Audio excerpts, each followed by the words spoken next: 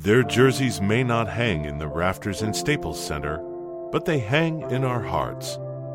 You're listening to the Forgotten Lakers podcast. Hi, Jim. Hey, Jeff. Hey, how are you doing? I'm good. How are you? I'm doing great. Thanks so much for taking the time to do this. I really appreciate it. Yeah, no problem. So I've just been doing a little bit of research for this. And I guess actually, first off, let me tell you about the podcast. Obviously, I know we connected through Instagram. It's called Forgotten Lakers. Basically centered around guys that people don't necessarily think of when they think of former Lakers right off the bat. Right. Yeah, so I've done, that's what caught my attention. Oh, cool. Yeah, so I've done about 36 episodes, something like that. I think about 35 are live, I think about 35 that are up and live, and a couple that I've recorded. I just need to edit and get them up. But probably a lot of your former guys that you worked with. So I know you were the assistant or the strength and conditioning coach for 7 years. What seasons exactly? So I can tell you which one of your guys I've talked to. Sure. It was 97 through 2004. 97 through 2. Okay, cool. So, So 2 years where Del Harris was coach, and then Phil Jackson for the rest of it. Oh, nice. Okay, gosh, I've talked to a lot of your guys. Well, yeah, so you commented on the Mark Matson post the other day. Talked to Travis Knight. I haven't put that one up yet. Travis and I were pretty close. Oh, cool. Yeah, it's 97 to 04. Tracy Murray, Devin George. Yep. Let me see who else. Some guys who were only there for the preseason that you probably worked with, like Paul Shirley and Peter Cornell. Pete Cornell. Yeah, I loved him. Yeah. That was actually one of my favorite episodes. He just, didn't hold anything back about his 3 weeks as a Laker. It was a lot of fun. Yeah. I mean, he spent like the whole summer training with me because, guys that play in summer league that they know they're going to bring to training camp. Yeah. They'll have them stay there and just, work out. And so I remember he was all about just like, he had to be put on like 30 pounds of muscle or something over the summer. Oh, I think I remember him getting into that, like working out all summer, and y'all put him on like some crazy program to help get him ready. Yeah, just so he could get beat up by Shaq. Yeah, right. Let's see, who else? Joe Crispin, Mike Penberthy, John Celesstand, Brian Cook. You may have caught his rookie year. Yeah, I did. Yeah. Yep. His rookie season was the year we lost to the Pistons in the finals. Right. Yes, that's correct. So the another guy from that year, Jamal Sampson. I did an episode with him. I don't know if you'll remember him, but I just did it semi-recently. He signed a 10-day contract that year with the Lakers. Maurice Carter. He was from LSU. He was older. That was his first time in the NBA. He might have been like closer to 30. He was there for the preseason, point guard, and then he got cut at the preseason. But then y'all had a rash of injuries that 03-04 season. You brought him in on a 10-day. Yeah, I vaguely remember him. Yeah.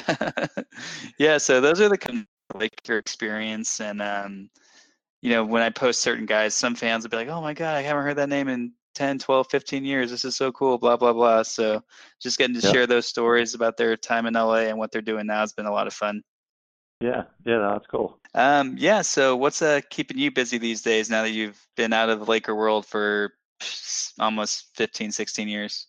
So, I mean, do you want to know about like what I did after I left the Lakers, or? Yeah, but I guess we can talk about what you're doing now and then get into some of the specifics of your time in LA. Yeah. I mean, I've been kind of my own. I'm working at a golf club now, but when I left the Lakers, I moved to Florida and I was training Shaq. Okay. So were you on the Heat staff when he left? Or? No. So when he kind of knew, everything kind of came to a close. We knew Phil Jackson was leaving, and Shaq had an idea that he was going to get traded. And I was at the end of my contract, and my ex-wife, she had a job offer in Orlando. It's where Shaq lives. Mm-hmm. So he was like, dude, you want to move and just train me for the next year? So that's what I did. Cool. And then, and I was kind of on and off with him for the rest of his career. But then got into training a lot of golfers in the Orlando area. And then after being there, moved to Nashville, and continued with that, still working with some guys on the Titans and the Predators, and just I did some work with Terrell Owens for a while, coming back from an injury. But most of my clients now are golfers of all levels, guys that are trying to make it as pros, high school golfers, and then your old guy who just wants to hit it further. Okay. Mess around with golf clubs every once in a while, but it's pretty embarrassing. So I gotta figure out some way to improve. It's a brutal sport. I mean, it's like you get a little bit better, and then all of a sudden you don't know what you do. You know, you hit the ball sideways, and you're like, what did I do wrong? You know. So are you training these golfers like on a strength and conditioning aspect, or like golf technique, or both? Yeah, so on a strength and conditioning aspect, so I'm certified through Titleist Performance Institute. Mm-hmm. They just formed in Southern California, like my last year working for the Lakers, and I started getting interested in what they were doing. They were putting a lot of research into the golf swing and how the body works. And so they came up with basically a test, a physical test where you take someone through these, 12 tests, and you can pinpoint most likely why maybe their swing isn't perfect. So a lot of times I can test someone and I can tell them, you probably do this in your golf swing. Like, yeah, how do you know that? You've never seen me swing a golf club. And I was like, well, because your left hip is tight and your right shoulder's tight. Oh, and okay. Like, oh. So then it's a program, come up with a program designed to just specifically those areas that they need to improve upon. So it's, the golf world, the science behind, and all the athletes are doing it now, where they're looking at all the biomechanics and putting the electrodes on guys to see how their body's moving. But golf was really the first sport to start doing that. Oh, okay. That's interesting. I hadn't realized that. Yeah. And then, I even was like, wow, I'm surprised that they haven't, done this. This baseball players start doing it. But I think sports that aren't like exactly repeatable, where there's a lot of variables, they were kind of like, well, you shoot a jump shot differently every time, depending on, where the defender is and all that kind of stuff. But they're starting to look at like jumping mechanics now. There's a place in California called P3 in Santa Barbara, and another one in Atlanta where I'd say half of the NBA guys go during the off season now to get analyzed and put on the right program. Do you still work regularly with any current or former NBA players? No. I live in Nashville, so occasionally, for one of the colleges here, because a lot of the coaches know that I'm here. So, a couple of Vanderbilt guys over the years that, are going to prep for the NBA Combine, they send them to me and say, okay, just so they could get familiar with what kind of testing they're going to go through. And a lot of times the agents kind of handle all that nowadays. So they might have their guy and he might be in Chicago or wherever. So the agents kind of control a lot of it, but it was convenient for some of these Vanderbilt guys since I was right here in town. Cool. So getting into your Lakers stint, how did that job opportunity come about in 97? I was working as the basketball strength coach at UNLV, and I was really young. I was, 26 years old. And the Lakers really didn't have a full-time strength coach. They had their athletic trainer, which was Gary Vitti. It was crazy how behind the times they were. Mm-hmm. They didn't even have a gym for the guys to work out at. Oh, they practiced at Loyola, right? Yeah, they didn't even have a gym. They didn't have a weight room for them to lift weights. So the guys would go down to some of the gyms in Venice Beach and stuff, like Gold's Gym in Venice, and would go work out there. So when I got the job, I was like, this has got to change. This is bad. Okay. But anyway, so when they hired me, I interviewed with Gary West and Mitch Kupchak and Del Harris and Gary Vitti.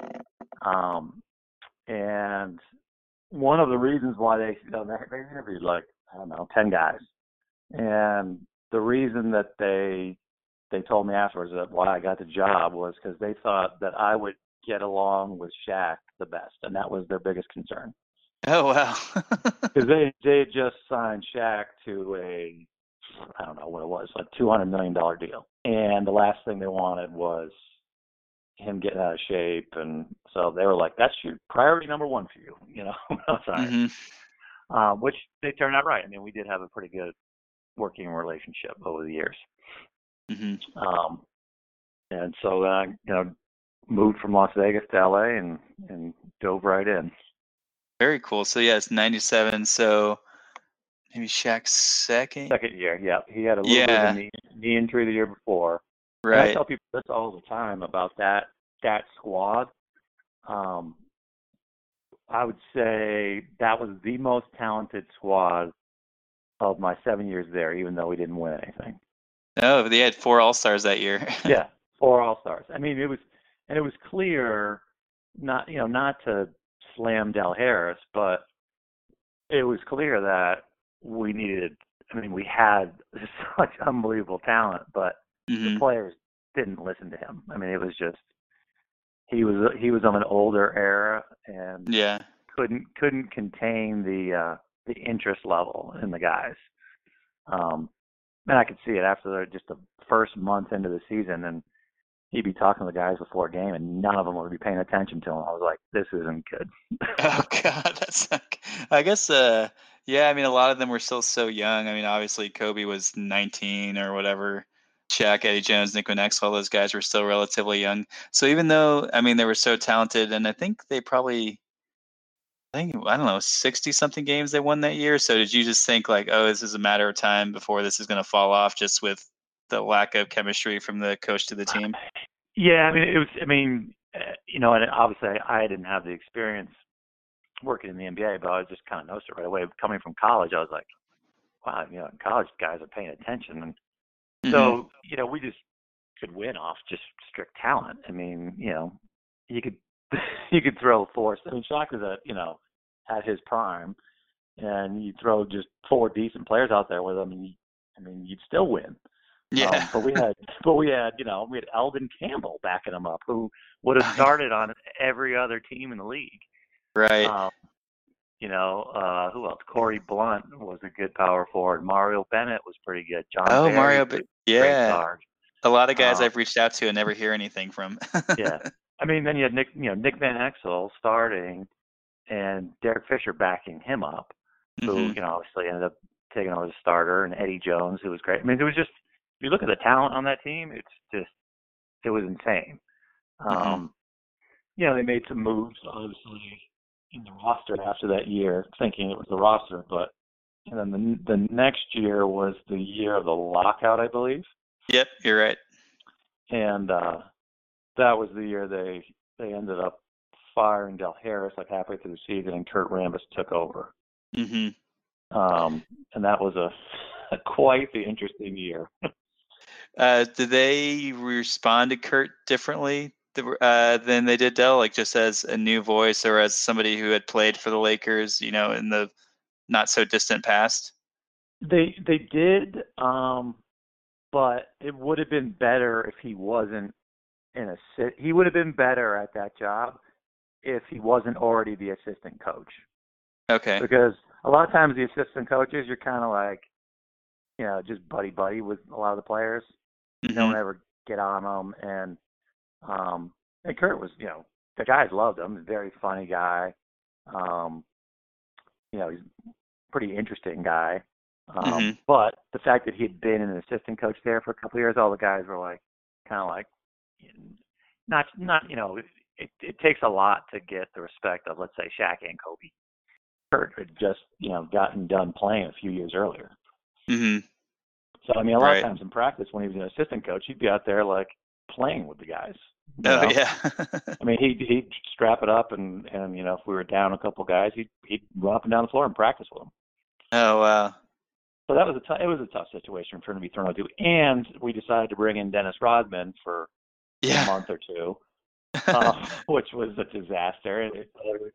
He was put into a real tough situation. I think if he had started off as the coach at the beginning of the year, it probably would have been a little easier and better for him.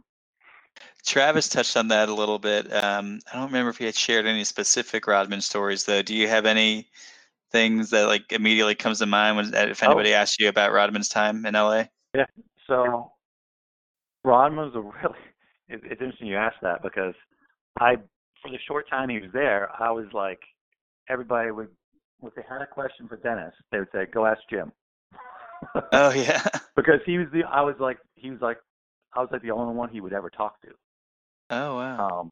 So he loved to work out. That was kind of his hiding place sometimes too. Like after games, we had this little makeshift gym in the forum, Mhm. and instead of like hanging out in the locker room to talk to the media, he'd come in the weight room and like lift weights after the game for like 30 minutes. Mm. So and then he was like nutso about like wanting to know what his body fat was all the time, and like every other day, Vic, test my body fat, Jim, test my. But so it got to the point where like, but he wouldn't communicate to the coaches or anyone else. So all the time they'd be like, "Hey, find out if Dennis is going to practice today." And I got to the point where I was like, "You go ask him. You're the head coach." Mhm. So it was kind of weird that he was just obviously a different guy. He'd be. I was expecting him to be a little more outgoing, and Mhm. then so practice, he'd keep the whole practice without saying a word to anyone, and then all of a sudden the cameras would be on during a game, and he'd be talking to everyone and being animated and just be total opposite of the way he was acting in practice all the time. I was like, and I mean, like he would, oh my God, it would drive me nuts. So he was known as being a rebounder, okay? Yeah. So Shaq would be on the free throw line, and for whatever reason, he would decide to not go after the rebounds when Shaq was shooting free throws. And I was like, Uh-huh. dude, it's a 50-50 chance that he's going to miss. Like, this is one of your best times to rebound. Oh And yeah. he would just like he wouldn't even look at the basket. I was like, this guy is strange. When they released him that year, was there like a sense of relief from the rest of the team? No, not really, because no one really knew what happened. It was like he just didn't show up anymore. Okay. And so for like a couple of weeks, everybody's like, "Where's Dennis?" And everybody's like, "Oh, no one knows." Mhm. And before you know it, it was like, "All right, well, we're moving on without him." Yeah. I mean, it wasn't like he was a difference maker or anything. I mean, he actually really messed up. He should have, if he had waited another year, I'm sure Phil would have given him a shot. Mhm. But yeah, he burned his bridges, and never that was his Yeah. last. That was his last shot. I don't think anyone's ever given him a shot after that. I think I'm actually born and raised in Dallas, and he was on the Mavs briefly that next year. Okay, yeah, Yeah. sounds about right. And I think his time there was even shorter than it was in LA. Yeah, I think it was like a week or two or something like that. Yeah. Okay, so that next year, 99, 2000, Phil Jackson's first year in LA, Yep, Shaq's regular season MVP, the only one he won in his career. yep. Just, the casual fans could see, at least according to, like, if you based on Shaq's time in LA, that was probably the best physical shape he was ever in, at Yep. least as a Laker. So did you have a lot to do with his shape that year and how motivated he was? Yeah, so I mean, that was, he obviously new coach coming in. He went up and met with Phil in Montana, I think, as soon as they found out Phil was coming on as coach. And Phil got on him and told me he was going to get on him and say, like, we need you to get in the best shape you can be in. Not that he was in terrible shape the year before. Hmm. But yeah, it motivated him a little bit. And Phil would, he knew how to say stuff to the media to motivate guys. And Shaq, it worked with Shaq. Some guys would be stubborn about it and get in a pissing match through the media, but Shaq was pretty good. He'd get mad and then he would work hard. So Hmm. it was good motivation tactics by Phil. And then we had a training camp, and that was like, I remember one of the training camps, and it was tough with it. Nowadays with all the technology and that they put into seeing if guys are overtraining and stuff like that. I mean, Hmm. they probably wouldn't have let, as hard as he had to work, being as big as he is, they probably wouldn't let him practice half of the time that he practiced. Mm. but that preseason he didn't miss a single practice the whole preseason, and it was definitely a harder preseason in terms of like the conditioning that we did. It was Phil, his first year there, kind of wanted to make a point like, hey, this is my show, and it's not going to be easy, but he was smart about it too. He was like, we don't want to start the season off with a bunch of guys with tendonitis in their knees and back problems. Mm-hmm.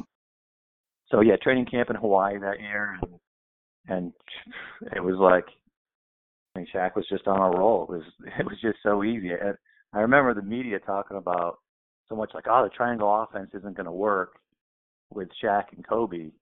And I remember when I met Tex Winter the first time, Mm-hmm. who was the kind of the inventor of the triangle offense.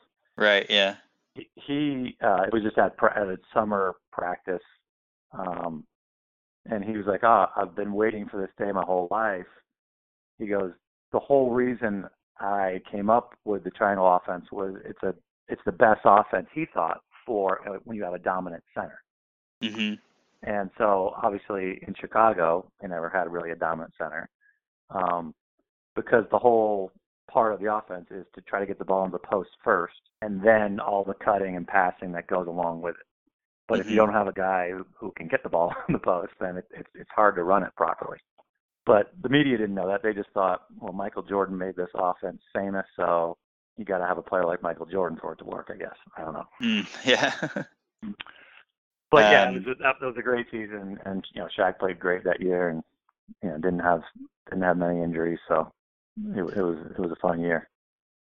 Yeah, definitely. Obviously, the first of the championship three-peat from 2000 2002 that season. The next two playoffs, Shaq was able to kind of replicate what he did that whole first year, but it's kind of more or less limited to the playoffs. Was it just like I know he was, banged up a little bit those next 2 years, missing, 15, 20 games, whatever it was. Was it just kind of a motivation or lack of motivation factor on his part to not take the regular season so seriously or to get in the kind of shape, or what exactly do you think happened?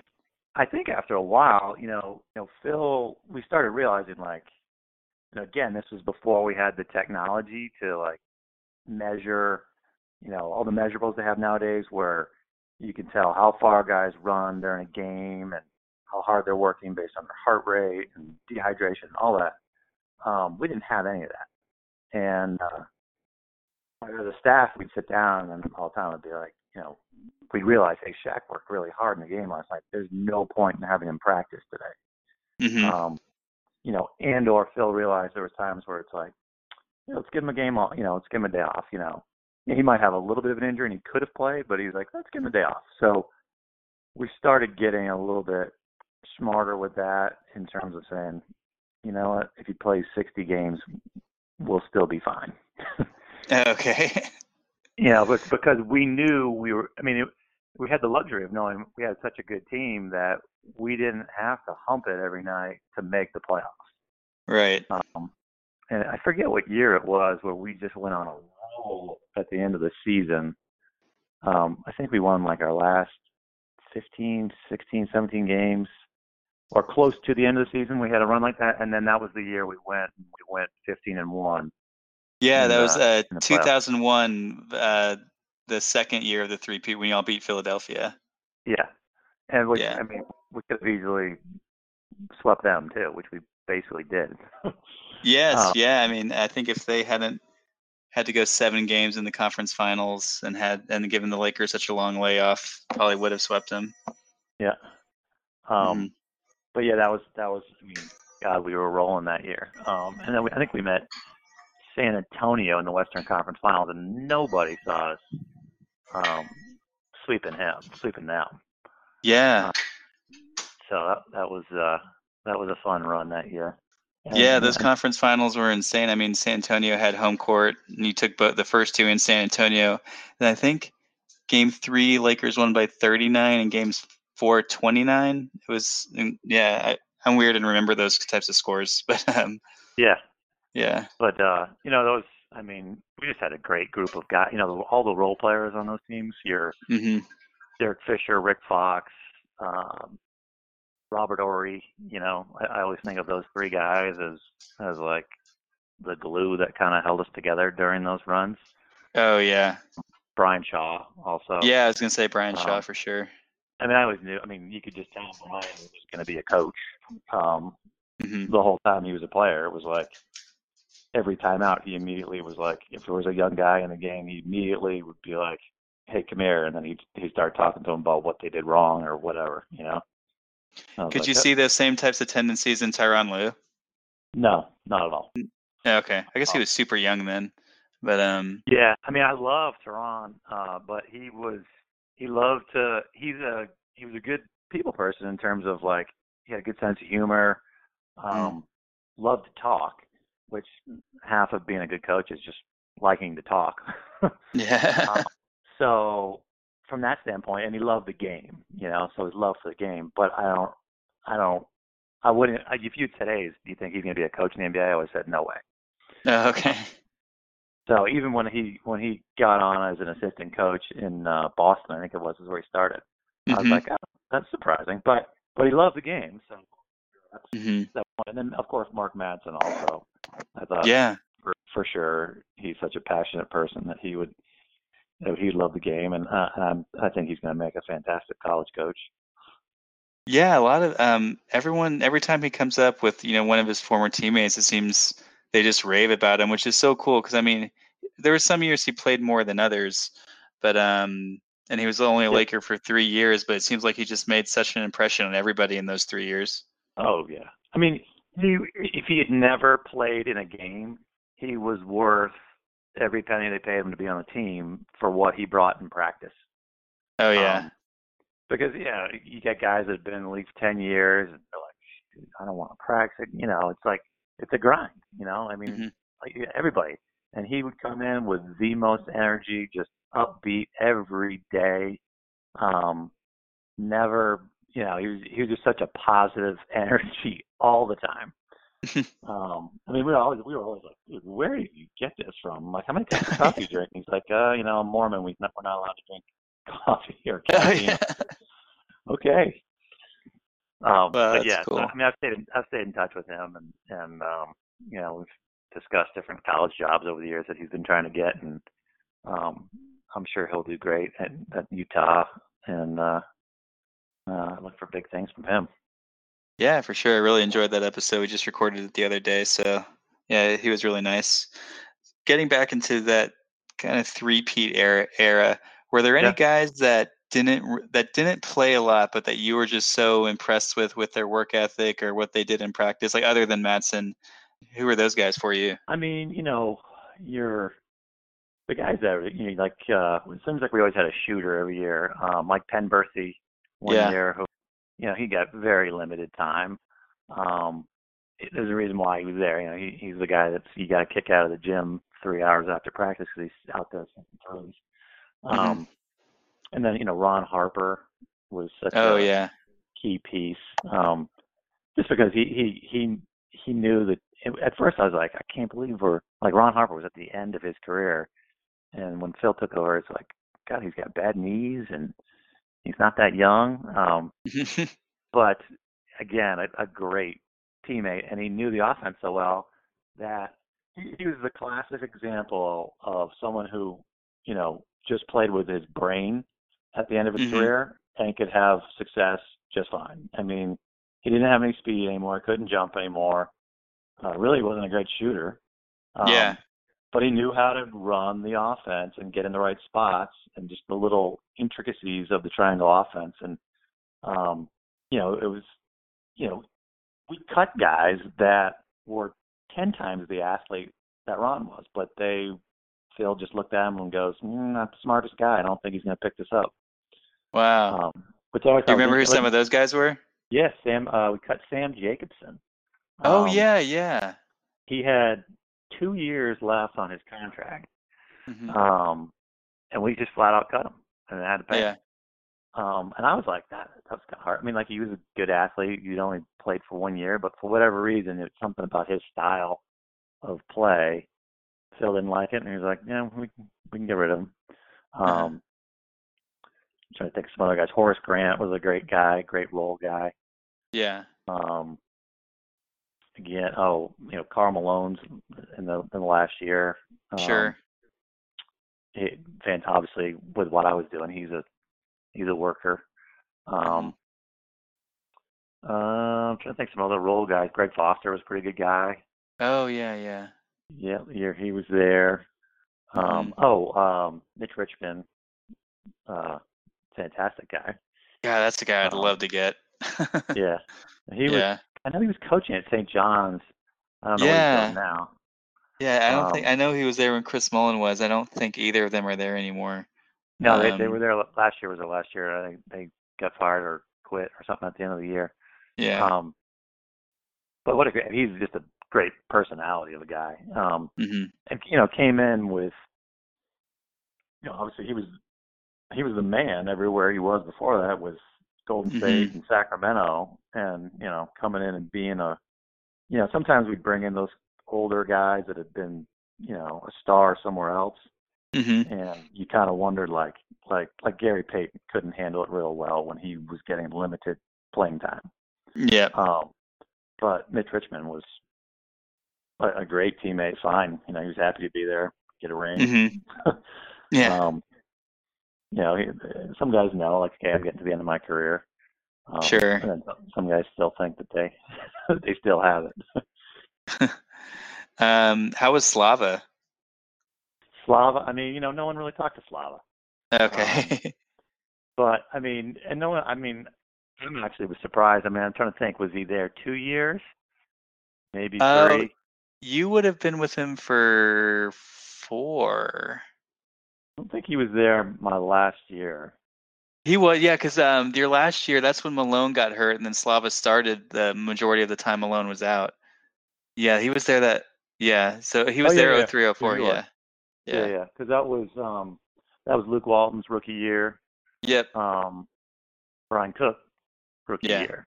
And that's what we were faced with, that playoff, that finals.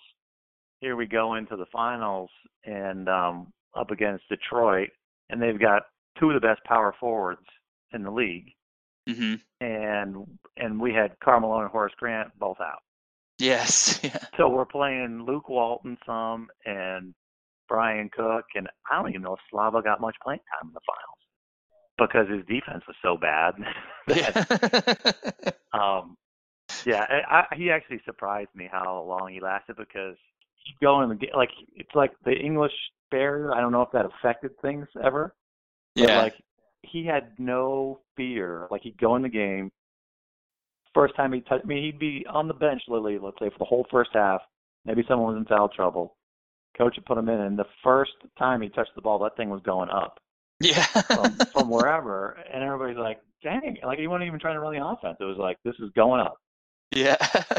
And then coach would pull him out of the game, and he'd be like, what did I do? Like, I don't know. That's funny. No, I didn't really have much relationship with him. He really didn't. I don't think he had a good enough grasp on the English language.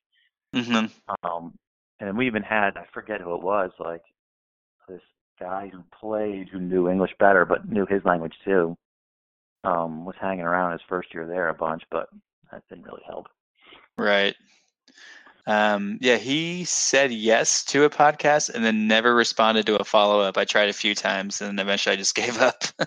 Yeah, I wouldn't even know where he would be, like I got him on Facebook, and then he said yes and then just didn't.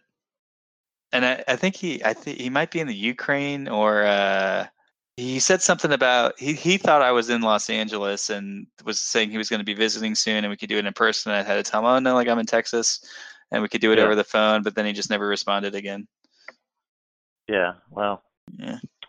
That's happened with a lot of guys who respond once and then go silent. he would be one that I would figure, like, no one's talked to him, but yeah. I'll have to ask around whenever I talk to a guy. See if anyone's heard from him. So you did talk to Devin George, huh? Yeah, Devin was cool. It was funny. So I was trying to find him. How did it go? I was trying to find him on like social media or something, and I found like his real estate website, like for whatever real estate project he had going on. Right. And I had a phone number, and so I just called it, like fully expecting to talk to like some administrative assistant or somebody else who would like maybe pass the message on to him. And he answered, and I was just so nervous, like immediately. And then he said, "Oh yeah, that's cool. Like, well, I can do it tomorrow night or whatever it was." And yeah, we recorded well over a year ago. Yeah. Was he in So he was from Minnesota. I don't that's know. correct, and I think that's where his real estate thing he had going on was. Yeah. Yeah, I mean, he was an interesting guy, Division III basketball player who, first Division III basketball player drafted in the NBA. Yeah, I remember him talking about that, and I guess going to some pre-draft camps and showing up all these Division I guys and getting on a lot of people's radar. Yep, and he was a good guy to work with. Mm-hmm. He came in, and I knew, like, coming from a small college, and he hadn't really trained all that much in college. Mm-hmm. So those are the guys that I know, like, when, like, the scouts or the GM says, "Hey, what kind of upside?" I'm like, well, he's already a great athlete and has not put in much training, so there's probably room for improvement in there. Yeah. Versus a guy who came in 4 years of college and training at the highest level, he might be at his maximum, in terms of strength and speed and agility and all that kind of stuff. So yeah, getting back to that 2004 year last year, obviously Phil Jackson left. And so was there a chance for you to hang on with the next coach, or was your contract up, or how did you decide to leave? So yes, they had no plans of getting rid of me or anything like that. I think they wanted to do just, if I remember, like a 1-year contract, which is not great. But I had some other. The fact that my biggest factor in leaving was the fact that Phil was leaving. Okay. If I had known that Phil was going to come back a year later. Oh yes, yeah, a year later, yeah. I probably would have stayed. Okay. But obviously he's leaving. He writes a book trashing Kobe. Yes. Yeah. And it's a great book. I have it. Yeah, I'm like, dude, there's no way he's ever going back to coach the Lakers. And I knew, so I was there for part of the summer when Rudy Tomjanovich took over. Yeah. And I just knew. I was like, this is going to be a disaster. Oh, man.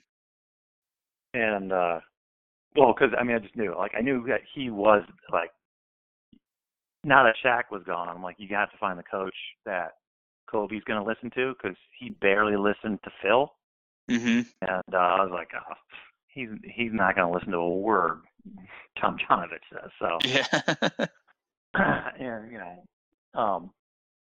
it's funny. The second that Kobe found out that I was leaving, he called the athletic trainer, or the general manager maybe, and said, "Oh, you need to." So he had his own trainer. Okay. Kobe did, which Phil always had a problem with him, and well, we all did, but whatever, we dealt with it. Mm-hmm. And now, heck, all the guys in the NBA do. So yeah, they're all the staffs are dealing with the same thing. But he called the general manager and said, "You need to hire my guy since Jim's leaving." And they were like, "No, we've got a plan or whatever." And he was like, "No, I want you to hire my guy." And they're like, "No." And so he went above their head, called the owner, called Dr. Buss, and said, "I think we should hire my guy." So of course Dr. Buss says, "Oh, whatever you want, Kobe." Oh man. So basically they were forced to hire him. And then who was that? Who was Joe that? Joe Carbone is his name. Oh, okay. He had worked with him in Philadelphia or something. Yeah, when he worked with him when he was in high school. Yeah, I now remember Kobe, the name. Yeah. Yeah, when Kobe, and he's a nice enough guy. He's a good enough trainer. I got no hard feelings towards him. But now I knew, like, okay, now this is going to be a disaster, because here he comes in as Kobe's personal guy, and now he's responsible for 15 guys. So is he going to just train Kobe and ignore all the other guys? Yeah. Or, so I was like, and then it ended up being a problem. Kobe started not liking, because he did take, he's like, well, I'm going to be the team guy, just not your guy. And so Kobe and him got into a spat, I think, a couple years later, and they ended up firing him. Wow. Yeah, weird, right? Uh-huh. I talked a little bit with, I know he's not the strength coach now, but I don't know how to pronounce his last name, T. DeFrancesco or something like that. Tim DeFrancesco? Yeah, DeFrancisco. Yeah, I don't know him all that Oh, well. okay. No, he was there. He's not there anymore, but he was Yeah. there for a little while. Mm-hmm. Maybe all up until they hired the Kardashians trainer. Oh, Whatever. yeah. Gunner or something like that. Yeah, Gunnar Peterson. Yeah, Which, yeah. when I heard that too, I was like, what? Yeah. So, and that's been the state of the Lakers, I think, since, is strange hires and fires and Yeah. everything Do in you, do between. you kind of keep tabs on what they're doing just out of curiosity? Yeah, I mean, I don't know many people in the organization anymore. Oh, okay. But I've talked to people, guys that have been there in the last couple of years that are not there anymore. And no one really likes the direction of things. So, yeah, I mean, it didn't surprise me when, like, Jerry West took a job with the Clippers, and Oh, yeah. and now I guess Tyronn Lue's taking a job with the Clippers, I think. Mm-hmm. Yeah, he did. So it's just from what I'm hearing is that, I mean, the whole Magic Johnson thing. Mm-hmm. I don't know what's going on. It's you don't know who's in charge of what. And that's where it was so different when Dr. Buss was alive. He was the most hands-off owner I think I've ever heard or seen. He just hired good people and said, "Do your job." And then, as soon as Jeannie was always involved, but as soon as more of the Buss kids started getting involved, I'm like, yeah, this could not to turn out be, just because you got a bunch of people who are part owners and trying to make basketball decisions, Right. And that sometimes doesn't work well, I don't think. So it's kind of interesting, but I don't know the exact details of things that are going on there. Yeah. Thank you so much, Jim. I really appreciate you taking the time to share a little bit about your Laker backstory and how you got involved and some cool Dennis Rodman stories and everything. Yeah, no, it's been fun. It was a fun ride. Met some really good guys along the way. Not just great players, but some really good guys, and obviously they've gone on to push them to good coaching careers. So cool. It was fun times. Yeah, it sounds like it. Well, yeah, thanks again. I'll send you a link once this episode is up, and I hope to see more comments from you on Instagram. Sounds good. All right, thanks again, Jim. All right, take care.